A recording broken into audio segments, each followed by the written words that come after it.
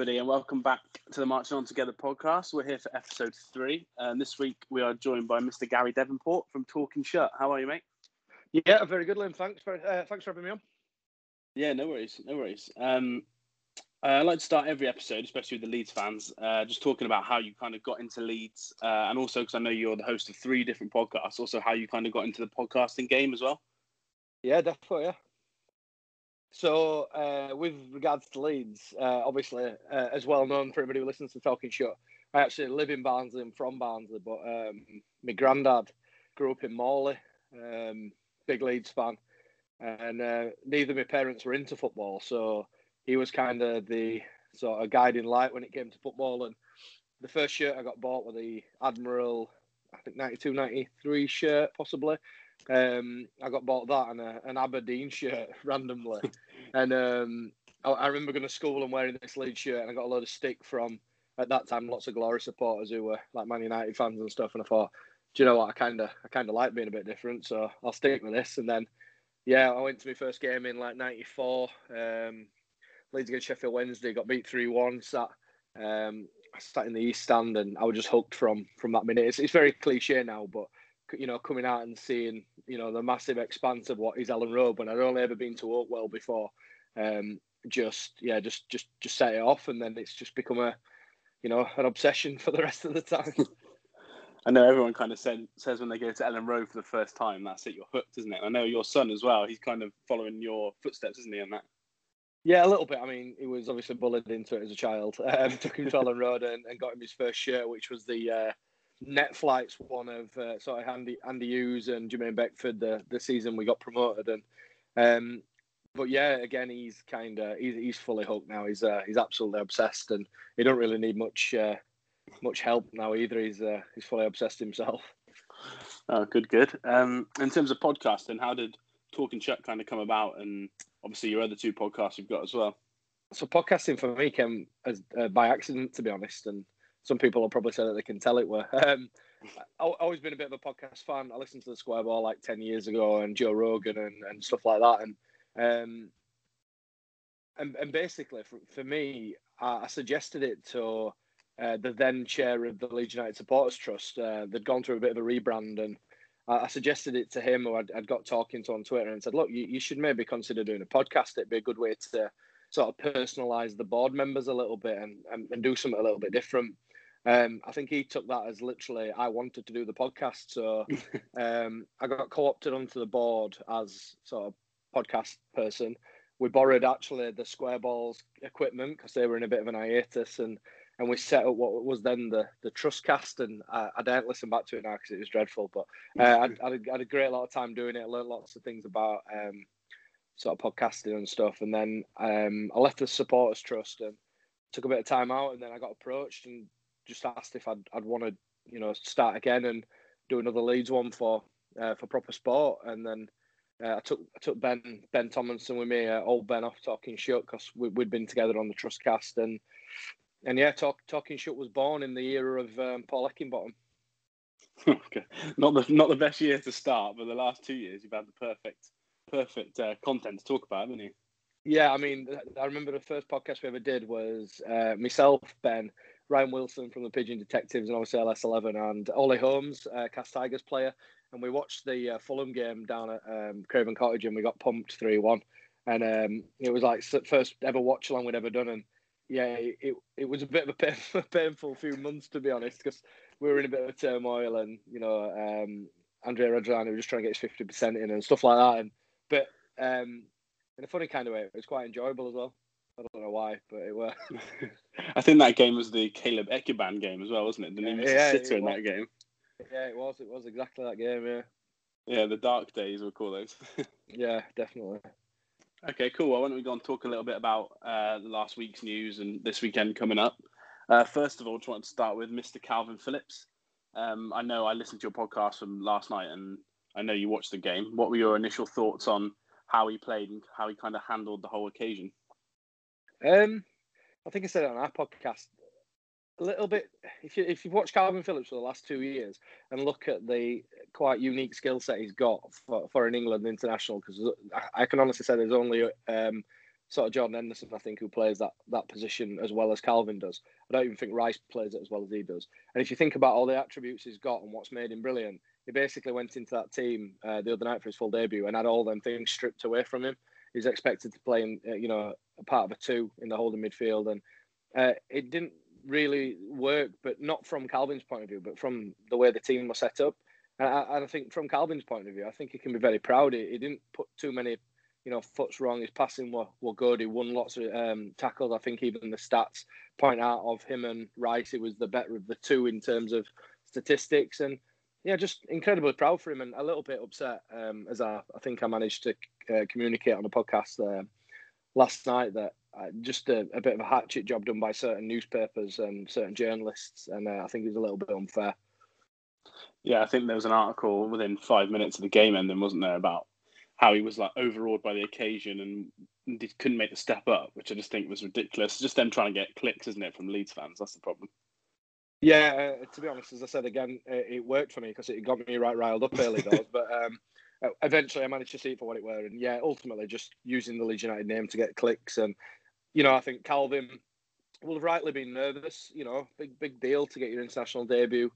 But he'll have plenty of other opportunities to stamp his authority on international football, and I truly believe he'll go on and do that as well. Yeah, I think people forget as well that he missed the last 5 games with that knee injury. So this is his first minutes back since like early June as well. So you're talking 3 months without playing. So I think he did really well, and I was glad to see him come off uninjured because I think all Leeds fans are a little bit worried with the game coming on Saturday that he might get a little knock, but thankfully he didn't.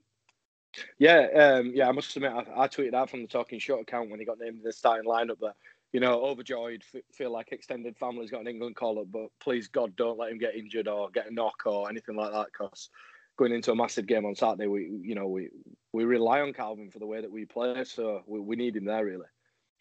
Yeah, and I think with Robin, obviously, Koch, who might start on Saturday with him just coming in, and then if Calvin would have got a knock, we could have seen maybe him and Struijk both playing in like a back 3 or holding mid and centre back. And I think that could be quite difficult for Anfield for 2 players to make their Premier League debut against those lot.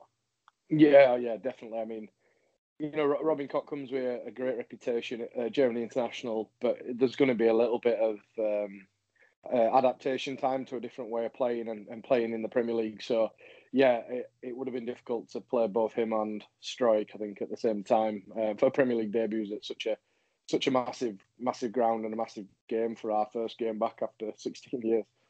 Yeah, definitely.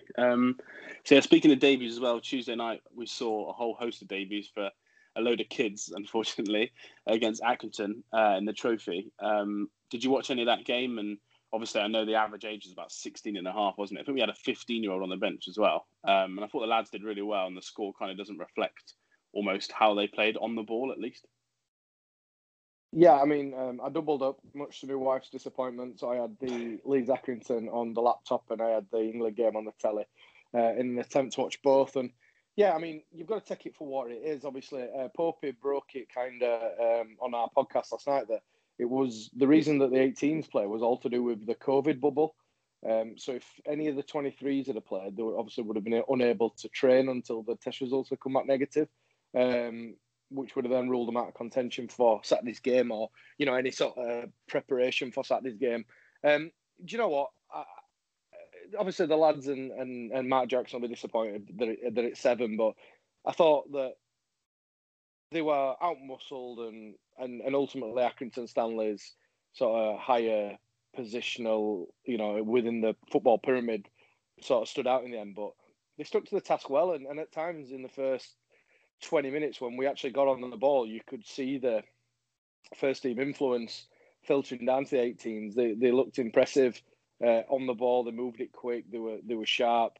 But ultimately, it just ended up being men against boys. But fair play to them. Their heads never went down because, if they had done it, could have been probably 10. Because it just was that dominant from Accrington. And I know Accrington's manager came out and gave them some praise after for the way that they stuck to it. So, yeah, it looks bad, 7-0. But ultimately, I think them lads will take a lot away from that. It kind of shows a benchmark where they want to be working to. And, we got to see Charlie Allen and I know Popey were raving about centre-back as well, Mullen. how well he played. So, more positives than negatives to look at, I think, from that one. Yeah, definitely. I think the goalkeeper, which is quite rare to say, conceded 7 as well.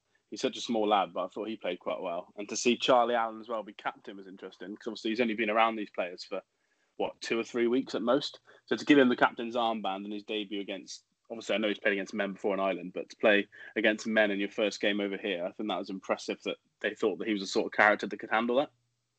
Yeah, and I mean, from the rumours coming out of the club, they've been very impressed with him, and they think he'll probably feature at the sort of 23s level more than the 18s this year. So he'll definitely be one to keep an eye on. One thing I did like about him, I think the game had only been going 5 minutes, and he were absolutely getting into the referee's ribs about some challenges going around, and I just thought that kind of showed his experience of playing against men, if that makes sense, because he did make his senior debut for Linfield at the age of 15, I think. So, and I think he actually scored in that game as well. So. He's got a bit of experience in it, and I think that'll kind of shine through as the season goes on. Yeah, and speaking of those 23 side, apparently as well, we've also had rumours today that we've signed or signing Somerville from Feyenoord, which is kind of another youngster to add to the Charlie Allen, Joe Geldhart sort of crop we've signed. I know he's a winger, and probably not many of us have seen much about him, but all the signs coming from Europe are that he's quite a good talent. So it's interesting that Marcelo and Victor Orta have spotted another one from across the pond to bring into this group. Yeah, I mean, I can't profess to be an expert on Christian Somerville, I think he's called, or something along them lines, Christianso Somerville. I've watched a couple of YouTube videos, obviously the Oracle of Football Scouting YouTube videos, and he looks a talent, but it's difficult to see against, who he's playing against. But he's made a couple of appearances in Eredivisie for Den Haag, and yeah, just another one to kind of flesh out that 23s and start pushing towards the first team, I think. Yeah, he's played men's football as well, like at the age of, I think he's 17, or when he played, he's 17, just turned 18. So to play in a league like that, I know it's not the Premiership, obviously, but he's playing against men week in, week out in big stadiums with big crowds. That's quite impressive for someone of that age to go and do. Yeah, absolutely. I mean, obviously, we've had our own crop of players come through and do that in the past. Your James Milners and your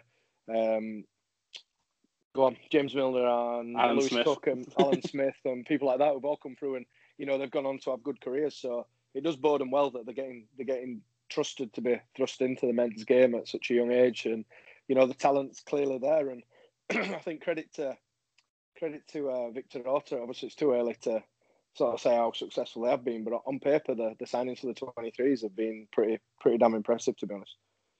Yeah, I was going to say, if we look more in depth at some of those signings and the first team signings, I think Joe Geldhart's a bit of a standout as well, isn't he? All the rumours coming from Elland Road, I know Phil's mentioned it a couple of times, that he's really impressing as well. And there was that video they did early on where he was blowing and doing a Bielsa running class, which I found was quite funny. Yeah, I think the other one as well to keep an eye out is the lad Cody Drama, the right back. The Fulham fans were absolutely furious at the fact he'd been allowed to leave, and I think he was being touted as being the next big thing to come out of Fulham's youth team, following in the footsteps of the Sessegnon brothers. So he'll be one to sort of keep an eye on. He could potentially be the long-term replacement for Luke Ayling, maybe. Yeah, I think he got 7 assists or 8 assists at PL2, which is the level that our 23s will play at now. And to get that from right back, and people said he plays like right centre back of a 3 as well, which we know Marcelo would like. That's quite impressive to go get 7, 8 assists at that level. Yeah, he sounds like a direct replacement for Luke Ayling, to be honest, doesn't he? Being able to play as a 3, or maybe even eventually once he's had the Marcelo Bielsa treatment as a centre half. It looks to be from the videos I've seen, he looks to be a attack-minded sort of full-back, wing-back, and I think if they work on his end product, I think that's one of the criticisms, despite his high assist rate, that sometimes his end product's not great, but a young boy. Good pedigree, a lot to be excited about, I think. Yeah, I think he's been capped at 16s, 17s and 18s for England, which is impressive. And him alongside, I think it's Sam Greenwood, isn't it, as well, who's had multiple caps for the under-16s especially. And I know you had a guy on that's coached him before, and he was quite positive about how he thinks Sam will progress and kind of want to get through to the first team sooner maybe than most Leeds fans would think. Yeah, we had Darren Kelly on. He's the current Scarborough manager, and he was Paddy Miller. He was Paddy Miller's manager, who's obviously now on our podcast. And he was head of youth technical director at Sunderland when Sam were there. And to be honest, he couldn't praise him enough for his not only his ability but his attitude and his work rate, and he did single out that his ability from set pieces is ridiculous. So yeah, I think it was one of the lads on our podcast said it'd be quite interesting that in possibly 3-4 years you could have Joe Gellard and Sam Greenwood lining up as an offensive two for Leeds in the Premier League. That's something to be excited about, really. Yeah, definitely. And they both scored as well. I know they drew 1-1 against Man City and they drew 1-1 against someone else the game after. And they both scored, Geldart and Greenwood, one each in those two games. So they kind of started off well, which is good.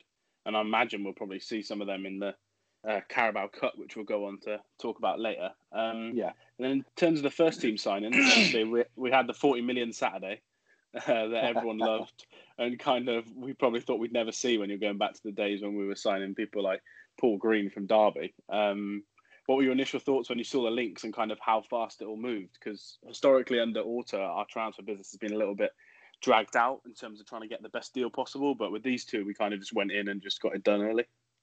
Yeah, the Rodrigo one was the interesting one for me because I got a sniff of that name about 2 weeks before, and I watched a couple of YouTube clips and I basically just went, no, that's ridiculous, no way, on God's green earth are we linked with this guy. And I put it in our group and I just said, look, there's a link to this guy, and I think some of the lads were like, nah, I can't see it. But then you look on the sort of business point of view from him and Ollie Watkins, who it looked to be the two. You know, we've gone there and signed Spain's number 9, who's got an incredible CV, won cups and trophies at the highest level, played for Spain at the highest level, played in the Champions League, played for Valencia for many years. And on the face of it, it looks a lot less of a risk than Ollie Watkins because, I know Ollie Watkins had an incredible championship season and he's been consistent for a couple of years now. But, Brentford was similar with Neil Maupay and he didn't really make the change to the Premier League that well. I'm not saying Ollie Watkins won't, but, you look at the experience of Rodrigo, you'd hope that he'll make the transition better. And we forget, he's also played in the Premier League before. So he has got, although it was like 10 years ago, he has got, a bit of experience in playing in England and playing in the Premier League. Yeah, and he's played against a couple of English sides as well in the Champions League as well. So he's not afraid to go away to these places and score a goal like he did against Chelsea. I think it was last year, maybe the year before, he scored against them. But yeah, in terms of the deal, I agree. I think it's cheaper as well than Watkins, isn't it? It's a couple of mil cheaper, and Watkins is 8 million more than Maupay as well. Maupay scored more goals than Watkins. So I think that Brentford have got a hell of a deal, 33 million from Villa. And I think Villa just got desperate, didn't they, after allegedly players have turned them down all summer and they've just gone and just spent as much money as they can on a striker. Yeah, I mean, Villa's an interesting one because I personally don't massively rate Dean Smith as a sort of tactical manager. And I'm not really sure if in the Premier League he'll be able to set Villa up to get the best out of Watkins. But, we'll have to sort of wait and see, and it'll be one to kind of keep an eye on. But, sod Villa and sod Watkins, it's all about Rodrigo Moreno. Yeah, definitely. And I think the reason they were both linked with Leeds is obviously because Marcelo, we know he loves to play people in different positions. And the fact that Rodrigo can kind of play 10, second striker, number 9, and obviously on the right if needed, I think that kind of suits us more as well. And I know we're trying to get some more deals over the line, which we'll talk about in a bit. But if they don't happen, he kind of gives you squad depth instantly, which is nice. Yeah, I mean, I think me and you actually conversed on Twitter about it because when I watched the first few videos of Rodrigo, I was pretty convinced that he probably wasn't your sort of central target man type striker, a little bit like Patrick Bamford, although he's not a sort of traditional target man. He looked a lot of the times to start from the right and play out wide and cut inside. But I've read a few things about him and, I think he can play either position quite well. And I'm really interested to see him behind Bamford a little bit. I think he could wreak a bit of havoc in the Premier League, to be honest. Being able to get beyond Bamford, Bamford do his, sort of work and holding it up a little bit, and Rodrigo running in behind it. I'm quite interested to see how that one works. A little bit like Bamford and Roof did on sort of Bielsa season 1, very briefly. Yeah, and I think it was quite telling that Phil put on his Twitter earlier, he put the team that he would start best 11 against Liverpool. And obviously he's got ears to the ground. He kind of put Rodrigo slightly behind Bamford, didn't he? And put Pablo back on the right, which I thought was interesting because, obviously Phil's got the connection. So whether or not that's something they'll go with, we'll have to see. But did you watch the first game for Spain against Germany? Because Rodrigo, that first half, I thought looked like the perfect Bielsa player.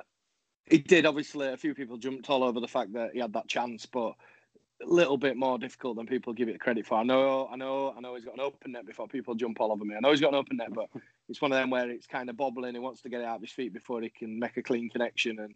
But yeah, I think there was a few times in that game and I was like, wow. It was like all purring though. One where he made a little turn on the edge of the box and just shot over, and I was like, yeah, that's what we need. And not against, you know, the German dog and duck. We're talking about the German national team. You know, some of the best centre half Germany's got to offer.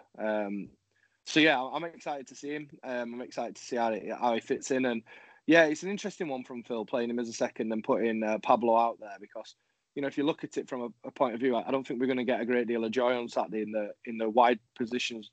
Traditionally, we're wingers using their pace because they've got two extremely pacey fullbacks. So you know, maybe Bielsa's got a little trick up his sleeve in overloading the sort of middle areas and getting Bamford to do all the donkey work, and then having Pablo and Rodrigo pulling the strings in behind. So it'll be an interesting one to see how we line up on Saturday.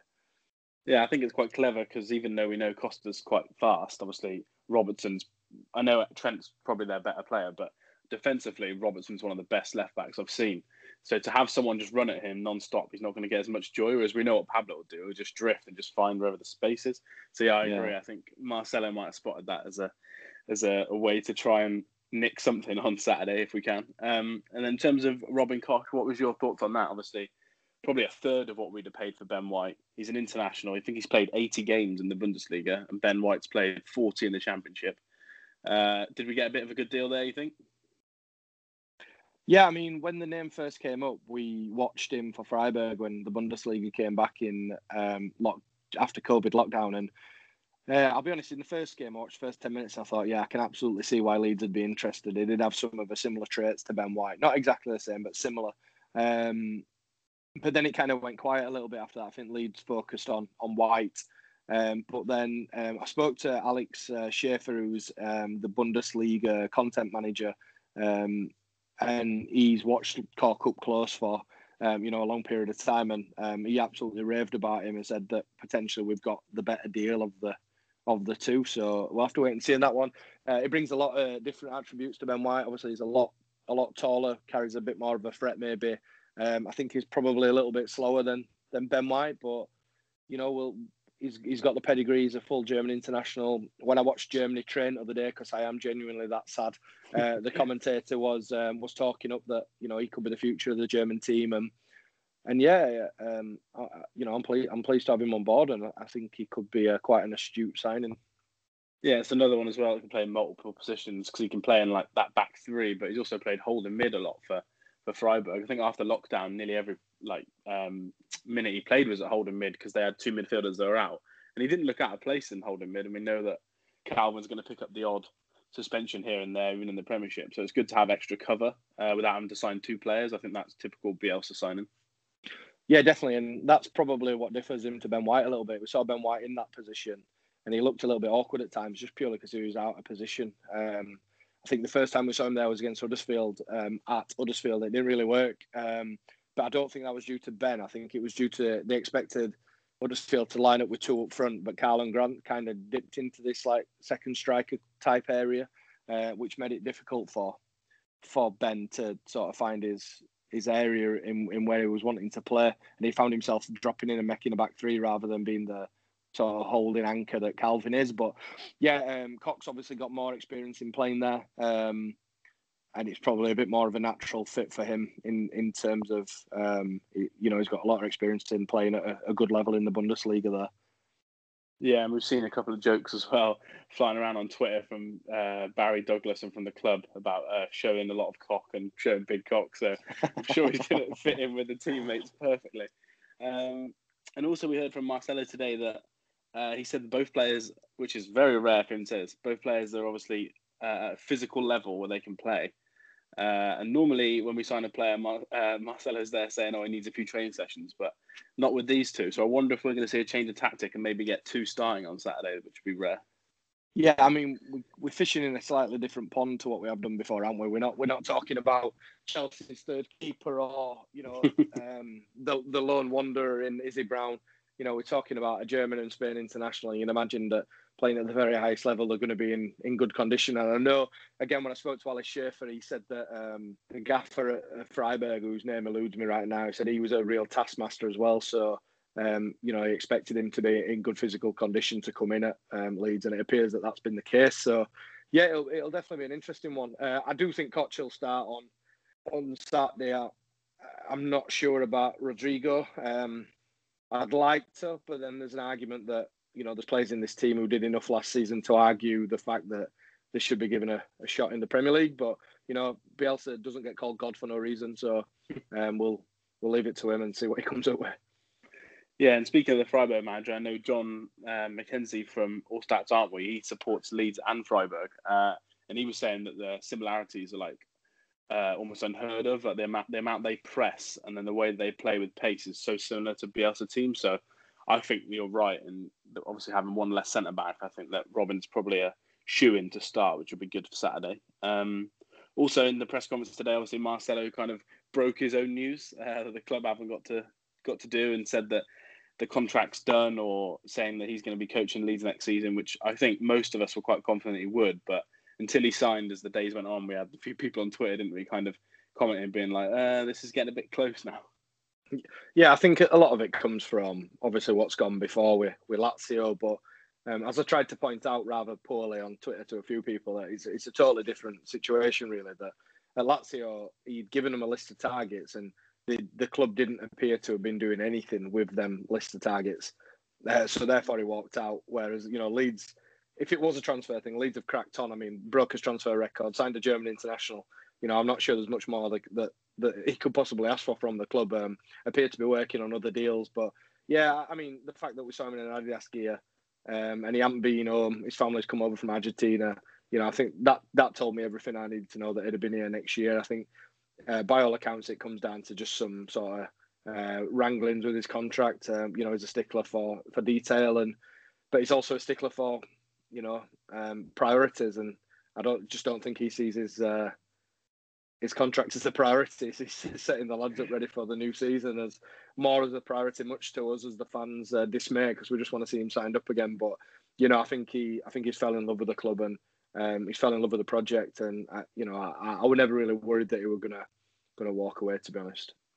Yeah, I think in his words, he said that since promotion, he's basically been working like crazy just for the new season. So, and allegedly he's doing his own contract this time. Apparently his brother's not doing the contract; he's doing his own. So you imagine how many hours he spends looking at like Liverpool's third choice goalkeeper, that he hasn't got time to sit down and read like legal documents. So I think most of us were quite confident. It's good to hear it, and hopefully they announce it before Saturday officially. That would be quite a nice little touch, but we'll have to wait and see.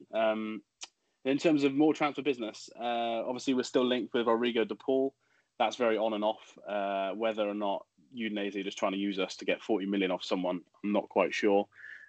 You guys mentioned the Draxler thing, which I agreed with you that I don't think that's going to happen. I think rumours are he's on 220 grand a week, which is just not going to work in our squad. And then Garvadol, who is a Croatian centre-back who can play left-back. I've got a friend who works for a football club in a certain part of Europe, and apparently he's one of the best talents they've ever spotted. And rumours are he's only on a very small amount of money a week, so I think that one could get done. But what are your thoughts on those three players or positions you think we need to strengthen before the end of October? Yeah, I think the DePaul one is one that I was fully in on. I was like, yeah, watched him. He's a good-looking lad. He's got lots of nice tattoos. I was like, yeah, let's get him in. He'll do us a world of good. But like the more and more it goes on, I think that probably Leeds have held talks with Udinese about trying to get that deal, and I think ultimately it's probably just a little bit too expensive. I think we've probably focused our sights elsewhere, but Udinese want to move him on, so they kind of keep the rhetoric going that Leeds are still trying to negotiate for him in the hope that it'll then, attract some more people to the table to try and sign him. Don't get me wrong, I'd absolutely love to sign him. I think he'd fit in perfectly, but 40 million euros is a big wedge to outlay for on one player for a team newly promoted. So I have to wait and see on that one. The Gvardiol one is a really interesting one. He looks to be an incredible talent, and much the same as you, people have managed to speak to, who follow Dynamo Zagreb and stuff like that, said that the kid is, probably one of the biggest talents to come out of Croatia in quite some time. But the one thing that does alarm me a little bit, talking like 20 million euros for granted an incredibly, talented lad, but again, can he make the transfer over to England? And it's a lot of money for somebody who's potentially going to spend the majority of the season sat on the bench behind Liam Cooper and Robin Koch. But if there's a deal there to be done, I'd absolutely love him to be at Leeds. We'll just have to wait and see if that one happens. Yeah, I think the person that mentioned it to me said that he could actually see him even playing as a left back because he's done that before for Croatia, obviously for youth teams, not the same as playing in the Premiership, I know, but apparently he can play left back, and we kind of know that's an area that Marcelo's chopped and changed with. So I just wonder if we're going to end up spending 15 to 20 million, as if they see him more as a three at the back or more of a left back. But as you said before, it's kind of whatever God wants to do, God's going to do. So who are we to kind of second guess? So apart from that, are there any positions you think we need to strengthen? Obviously, most people think we need a 10 centre-back and a goalkeeper. Where do you fall on the goalkeeper centre-back debate? I think that Meslier has probably done enough to deserve his shot. Kiko, I'm not particularly sold on him. I think he was good in parts last season, did save us some points, but makes mistakes at crucial times and kind of... I don't know. I think with Meslier as number one, we could probably get a number two who would be more suited as a number two with slightly smaller wages, but equal ability, if that makes sense. So I don't see us doing any goalkeeper business if I'm honest. I think that Kiko will stay at least probably till January, much to some fans' dismay. The left back position is an interesting one because ever since Barry Douglas came in from Wolves, I've always wanted him to try to stamp that down as his own. I think he's a clever player. He's not the quickest. He gets exposed sometimes defensively, but I've always kind of wanted him to really make a claim and get a run of 7 or 8, 9, 10 games, and he had a couple of good games towards the end of last season. And I don't know. I mean, it's an interesting one. I saw we got linked with Lukaku from Lazio today, brother of Romeu. I can't remember his name now. Jordan, I think it is. Yeah, Jordan Lukaku was in Brighton for €5 million, but I think for that to happen, then we'd have to probably see a left back go out.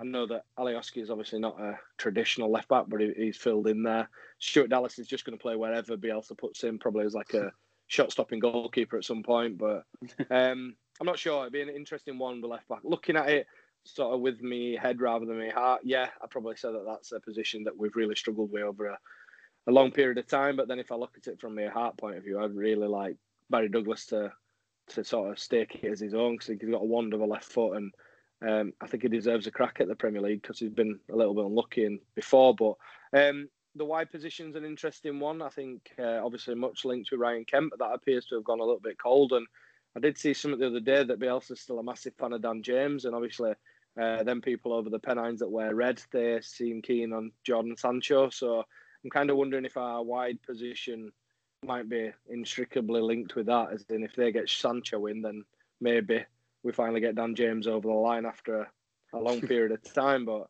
I'm not sure, mate. I do think we need more goals from midfield this year. So, yeah, a 10 or somebody who can just add a little bit of something different in there when, maybe Pablo's not quite at it, because, we tend to forget he's a 35-year-old man who's carried this team at times. So, yeah, they're for me a bit of cover at centre-back, whether they pick to be that. And I think, we might not be far off at that point, ready to go. Yeah, and I think the window obviously extends all the way through to the end, and these positions might not be starters or guaranteed starters unless it's someone like DePaul, obviously.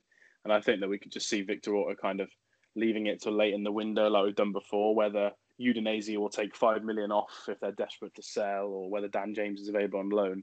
I think we'll see those bits of business being done later in the window and kind of go with what we've got for now, which I think I'm fine with, because like you said, the players have earned this chance, and we've got cover in most areas, and we know that Marcelo will just play whoever he wants in the areas we haven't got covering.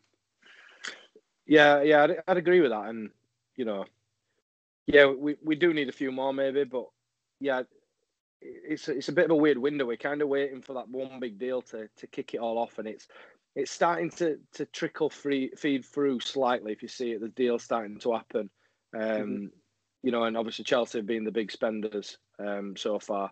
You know, some of the players they've brought in. So yeah, it'll be interesting to see which big deal, whether that is Sancho to Man United or whatever, kind of kicks it off and see where we end up when the window shuts. Yeah, definitely. I agree. All right, so let's move on to preview the 2 games we've got before I next record my next podcast with Joe Wayman, who I know you know well. Yeah, Joe. Yeah. Yeah, let's start with the Hull game. We'll leave the big one till last. So we've got Hull next Wednesday, I believe. Obviously in the Carabao Cup, and the winners will play Charlton or West Ham, which I just think is an awful draw for us to have to go to London on a Tuesday night. But you don't expect anything else with Leeds, do you? But who do you think will play in that game? Do you think he'll do a mixture? Because obviously we know that there'll be some first teamers on the bench on Saturday that won't play because our squad's for once nearly fully fit. Or do you think he'll just play the kids to try and give them some experience? Again, a heart and head type thing. I mean, head's kind of like, play at Anfield on Saturday and maybe give, you know, your Dramas, your Gellards, you know, Alfie McCalmont, people like that a chance against League One Hull. However, I wouldn't also be surprised if he played, you know, strongest 11 or his strongest 11 on Saturday, and then the same team turned out on Wednesday, because it'd be very Marcelo-like to try and sort of, I don't know, build a bit of consistency, because he does like a consistent team. But I think Wednesday, depending on how it goes on Saturday, if we don't see Rodrigo play on Saturday or he comes on as a sub, it'd probably be nice to see him start against Hull. And yeah, some of the young lads I'm quite interested to have a look at. Joe Gellard particularly, and probably not Sam Greenwood. I think he'll probably maybe stay in and around the 18s for a bit. But yeah, be an interesting one to keep an eye on. Good opportunity to blood a few, but will he do it? I'm not sure, if I'm honest. Yeah, and without the loans, there's been a lot of rumours that some of our kids are going to go out on loan, but we've kind of only seen 1 or 2 go out so far. I think that they're going to kind of need minutes, whether that's to try and get people to come in for them. You know, the likes of Alfie McCalmont and Jordan Stevens. I think they're going to need to be involved in that sort of game if they're not going to go out on loan, because otherwise they're not going to play.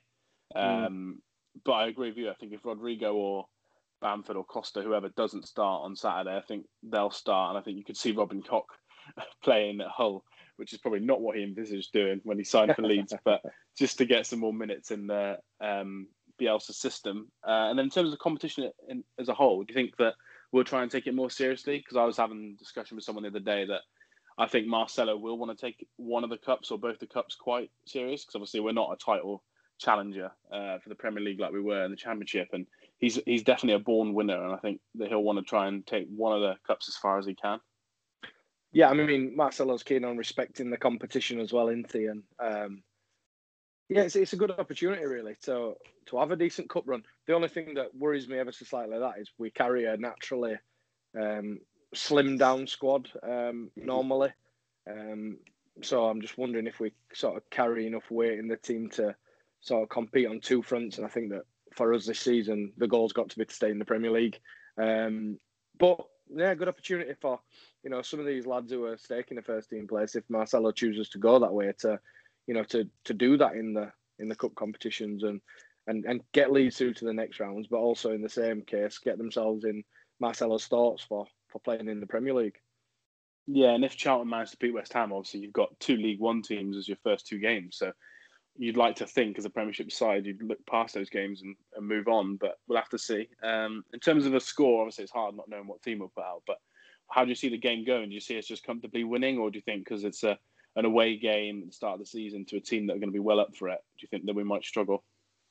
I'm not sure. It depends how Hull have handled their absolute collapse going into the end of the last season, but do you know, I fancy us to beat Hull, no matter what team he puts out, because, you know, any team he puts out is in the style of Marcelo Bielsa and the way that he wants them to play. We saw with the 18s or the 14s, as I joked last night on Talking Shut, at Accrington, they still tried to play the way he wants the first team to play. So, you know, I'd fancy us to beat Hull. I know it probably sounds a little bit disrespectful to Hull, but they are a bit of a bomb scare of a club. So, yeah, I'd expect it to beat them. For a full score prediction, I don't know, I'd probably go 2, maybe 3-0, depending on who he puts out. Yeah, I agree with you. I think whoever he puts out, whether it's all the first team was just more minutes or players that want to try and bed into the first team, they're going to work hard and try and win every game because that's just the way Marcelo wants us to play. So yeah, I think I could see a 3 or 4 nil, depending on who he puts out. And if Rodrigo plays, he could get his first Leeds hat trick. That'd be ideal. All right, moving on to the big one then. So we've got Liverpool in under 48 hours now. Absolute mad after 16 years that in less than 2 days we're going to be playing back in the Premiership. But if I'm honest, it's kind of snuck up on me a little bit. Yeah, same for us, mate. I mentioned it last night on our show, and I know I keep going back to it, but I said to Popey, like, it's only really started feeling real in this last week, really. That I keep seeing it on Sky, and we're now being talked about on TalkSport, and all them things that we've kind of forgotten about after 16 years of being in the wilderness, where Sky want to talk about Leeds, and TalkSport want to talk about Leeds, and champions of the Championship against champions of the Premier League for the opening game. Klopp versus Bielsa is a good rhetoric for any of the media organisations to spin. But do you know what? It'll just be really exciting to see Liam Cooper lead us at Anfield and have them Premier League badges on his arm. And I think we'll give it a right good go. To be honest, and I think the lads will be bang up for it. They've grafted the nuts off for 24 months essentially, maybe even longer. And they deserve this sort of opportunity to go and prove what the hype's all about Marcelo and Leeds United being back in the big time. Yeah, I think as well a lot of pundits have not kind of wrote us off, but they've just said that it's kind of a free hit for us for this game, which I agree. But they've also kind of picked us to stay up, which is quite rare. I thought a lot of like media outlets were trying to get clicks, just trying to say our Leeds will go down, but a lot of the experts kind of saying they think we'll do better than most people think, which is quite nice, really. And I think it means we can go to Anfield and kind of just play the way we want to play. And I think Marcelo said today we'll just start the way we played last year and see how we get on, basically. So I don't expect anything less from them to try and go out and win the game. No, absolutely. I mean, I did another podcast last night after ours, a podcast called Shoot the Defence, and it was a Premier League review, and all the guys on there, one of them being Rodri Giggs, brother of Ryan, all said that they all fancied Leeds to be the surprise package this year, and that Leeds will surprise a few Premier League teams with just how good they are. And we're probably guilty, us as fans as well, of putting these Premier League teams on a pedestal. And I've been watched quite a bit of Premier League. There's some poor sides in there, even now still.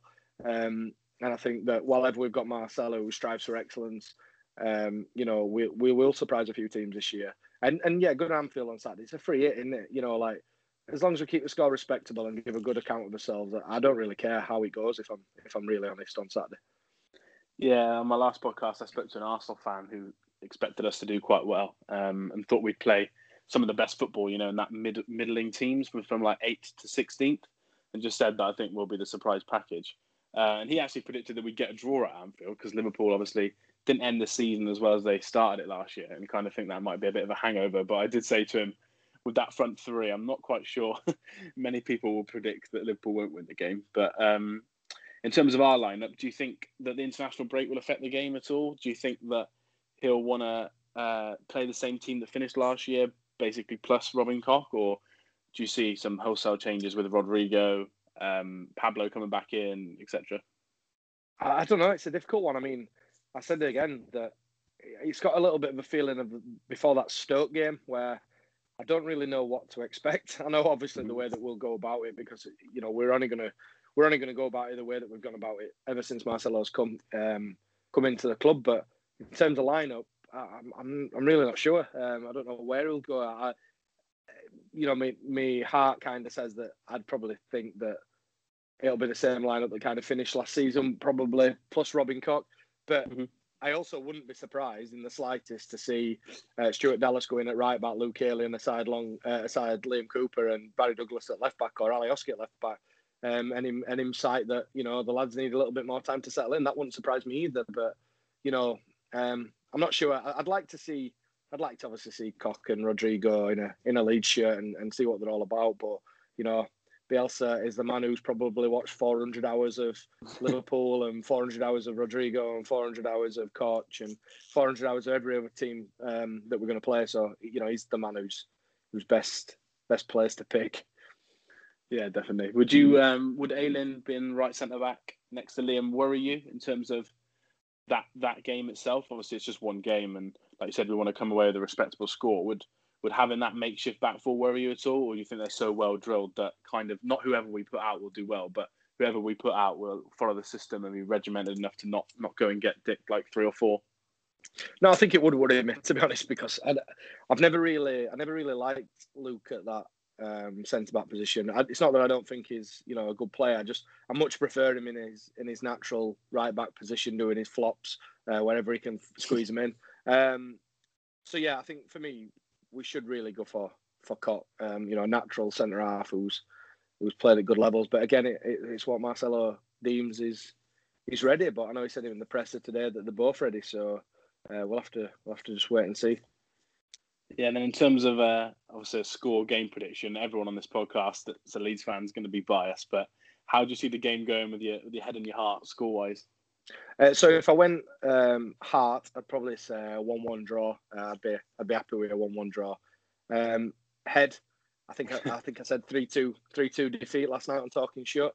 I think possibly a narrow defeat. I think a little bit like the Arsenal game in the Cup, where I think we could give a good account of ourselves for maybe 60, 70 minutes, but I think ultimately the quality might shine through with the front three that they've got. Yeah, I think I said on another podcast I did this morning for a prediction for the weekend, I said 2-2. That was my heart prediction, and either us score really early or score really late. But if we score late, I'll be kind of disappointed that the away end's not filled with crazy Leeds fans going mental rather than all sat at home drinking our pints on the sofa, unfortunately. Yeah, definitely. That's the one sort of sad element to this, but it is what it is, and we have to make best of it. Yeah, and there's some bigger away games, obviously, for us, whether it's Chelsea, Man United, etc. At the end of the year, that we kind of just have to pray and hope that something happens to try and get fans back in. Unfortunately, me and the family booked a holiday this weekend, so I arrive. It's in England, but I arrive at 5 o'clock, and the game's at 5:30. So I've either got to get the iPad up rather sharpish, or find a pub which will be full of Liverpool, Man United fans probably. So that's not quite as good as being in Anfield, unfortunately. No, it's not quite the same, but. Yeah, and then finally, in terms of the season, what are you looking forward to most about, obviously, first year back? Where do you think we'll finish? And what are you not looking forward to, like VAR, for example?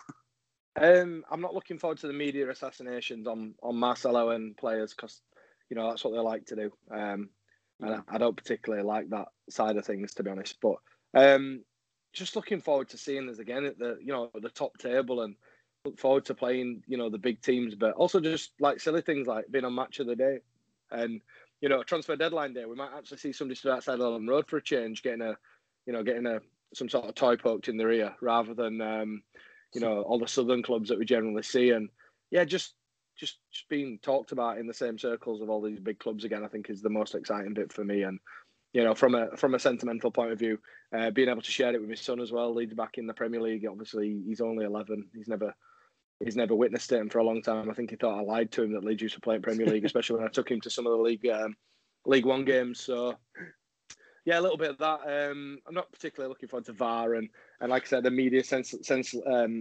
sensationalism of things, but it comes with the territory a little bit. And yeah, I'm just chuffed to be back there after what feels like it is a long time. Yeah, it's a very long time, and it's been no shock, is it, that every media outlet you already look at is just Marcelo's all over it. I think we're obviously a big club that everyone wants to see back or doesn't want to see back, but I think the fact that he's our manager is almost like getting the interest up even more, isn't it? I know Sky have done another documentary where they interviewed Mr. Risdale, unfortunately, but yeah, they're kind of talking about Marcelo on the hour every hour, which is nice for us Leeds fans.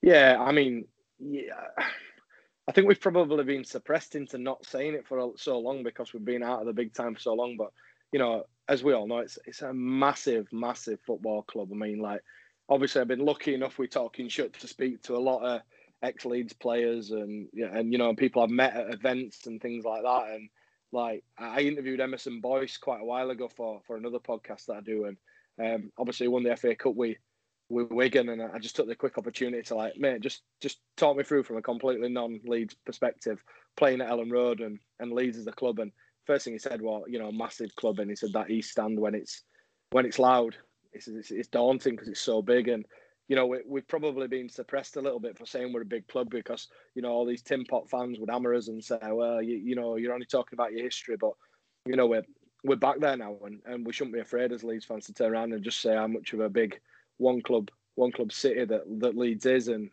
some of the history that we've got, and the opportunity now for some of these players to go and start making new history now and put them 16 years of shit behind us, and let's forget about them dark days, and let's kind of start again and start rewriting history. And you never know, in next 10, 15 years time, maybe there'll be new heroes who'll be talked about in the same sort of vein as some of the Champions League and the Revy era and stuff like that. And it's just nice to be able to be back there and discussed about in the same circles as them. Yeah, I don't think your son's going to not know what it's like to be a true Leeds fan with all these years of great football and stuff and all the exciting players we've got for the future compared to the dark League One days. He's definitely chose the best time to come on board, I think. Yeah, I mean, the first game I took him to was Nuremberg in a pre-season. It cost me about 20 quid for a copcat stuffed teddy.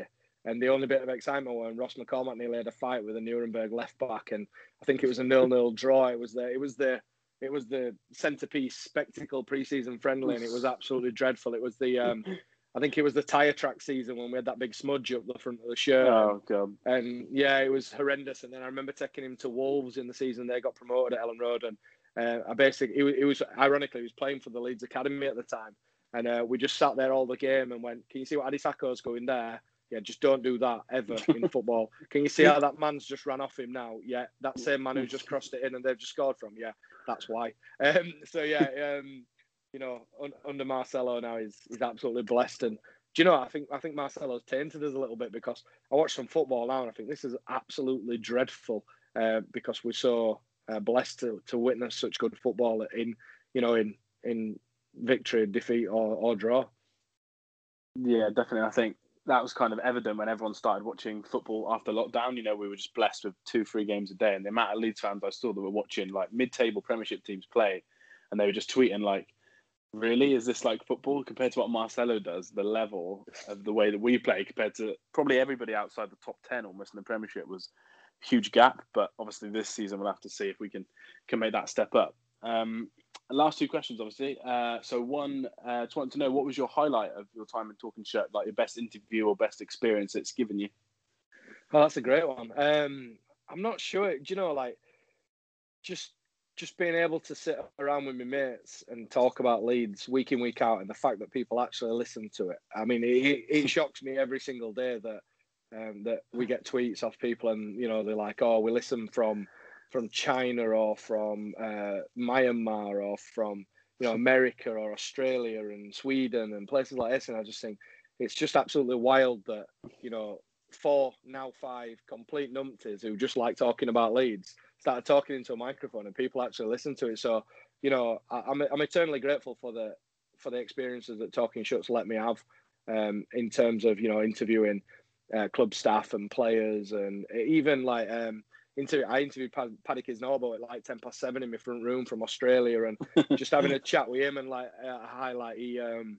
he texted me after we finished the interview, and all it was the spinning Leeds United logo in a GIF, and he just put you can just tell how it infects people. But yeah, I've been incredibly blessed being able to speak to my heroes. I met Jermaine Beckford at Elland Road, and I managed to have a chat with him after the Brentford game, I think it were, last season. And one thing I will hold dear, and I mentioned it on Twitter, I went to the Brentford game last season, the Eddie Nketiah sort of last minute goal. And it got to about 10 minutes into the game, and I watched it on the gantry with Ryan Wilson doing a little bit for LS11, and I spotted somebody dragging a chair up outside of me, but I never really paid much attention. And then I got quite a stiff like punch in the arm, and I looked over and sat beside me with Norman Hunter, and he was just slagging Pablo Hernandez off for a misplaced pass. And he was like, "What do you think of that?" And I was like, "Whatever you say, Norman. If you think that was crap, even though it's Pablo Hernandez, I'll take it." And you know, he sat there and he kicked every ball and he headed every ball, and you know, the passion, even you know, at the age you were obvious. And you know, that's one of the things that I'll probably get older and tell my grandkids about, stuff like that. And yeah, I'm incredibly blessed, and I know, you know, we laugh and joke about and talking shit, but all five of us are incredibly blessed with the experiences that we've managed to have with talking shit, and more than anything, that people actually listen to it, and that we get people who enjoy it. And we had a message from a guy who's been shielding through COVID because he's disabled, and he thanked us for doing watch-alongs and stuff like that. Said he felt like he were a part of it, and it helped him not to feel lonely. And you know, ultimately, that for me is better than any sort of meeting a player or meeting a manager or whatever else like that. But yeah, incredibly blessed. And I've had a few highlights. David Prutton taking over an interview and just interviewing us for an hour was a particular highlight. Yeah, I did like that podcast. That one and the Jamie Shackleton one made me laugh, because you could tell that Prutton was almost so experienced at interviewing people that he kind of forgot where he was and just took over. And then the Shackleton one, like almost the opposite. He was kind of like deciding when and not to speak, because he's such a polite lad, isn't he? He didn't want to interrupt your interview, which I found nice. The Jamie Shackleton one were really funny because we obviously tweeted about him coming on before. I mean, I'll give you the story behind that. So we were originally having Angus Kinnear on that show, and I got a text message. No, I got an email off Angus Kinnear saying, you know, can you send me your number? I need to speak to you. And I thought, oh God, have I said something on the podcast that took umbrage to or something? So I sent him my number, and he rang me at work. And I spoke to him, and he's like, look, I'm really sorry. I've got some other business on, but I've given you, you know, Jamie Shackleton's going to come on. I was like, all right, brilliant, and we're going to host it from the Legends Lounge. I was like, oh, fantastic. But obviously, we put a couple of tweets out saying that we were having Jamie on, and his mum started following his account. And as I just arrived at Elland Road to start setting the equipment up, got a DM off his mum just saying, you couldn't let us know when our Jamie gets there, could you? And it was like the equivalent of your mum asking for 3 rings when you've got to your friend's house. So, so yeah, I mean, yeah, it's been brilliant. But you know, just like connecting with other Leeds fans as well, and you know, all the other podcast creators, content creators, you know, Joe, Connor, you know, Ryan Wilson, the Square Ball lads, you know, every one of them. Like it's an hobby that's turned into an obsession, to be honest, and I love it. It's great. Yeah, well, you can tell that you guys love doing it, and we all love listening, which is good. And there's so many different podcasts out there now and different YouTube channels that there's kind of something for everyone, which is nice. But yeah, before we finish then, last question. Where will Leeds finish in the Premier League this year? What position do you think? I'm going to go 13th. I said this on another podcast last night. 13th, and I think a comfortable 13th as well, I think. 13th in an FA Cup win, you'd take that, wouldn't you? Yeah, definitely, yeah. Cool. All right, mate. Well, thank you very much for coming on. Are there any plans on Saturday for you guys to do a watch-along? Because I know you guys were quite keen during lockdown to do that. Yeah, we'll be doing a watch-along. I'm actually working in the day, so I'll be speeding back through. It'll be, I think, me, Raggy, athletic Ben now, not young Ben anymore. He's all athletic now. And I think Paddy will probably jump on and do a bit of a watch along. You know, we knocked these up as a bit of a joke. To be honest, we knocked these up as a way of us watching the games together, because obviously we were in COVID lockdown, and we thought, do you know what, while we're doing it, we'll just bob it on YouTube. And we never really sort of advertised it. We just said, oh, it's on here if you want to watch it. And it went down an absolute treat, to be honest. You know, people watching from all over. And then the famous one is obviously the night that Huddersfield got us promoted, and me and Raggy just got drunk on the internet, tied scarves around his heads, and just stacked to death for a bit. It was great. Yeah, between that one and Oscar from All Leeds TV on their YouTube channel getting drunk at the same time, it was hilarious to see. It was just slowly going downhill. More people were getting added to the videos. I found that funny. Cool. All right, mate. Well, good luck with that. Enjoy the game on Saturday and enjoy the season. Thanks for coming on again. No, absolutely, classmate. Thank you very much for having me, and hope you enjoy the season, pal. And yeah, we'll see how we get on. Cool. Cheers, guys. Thanks.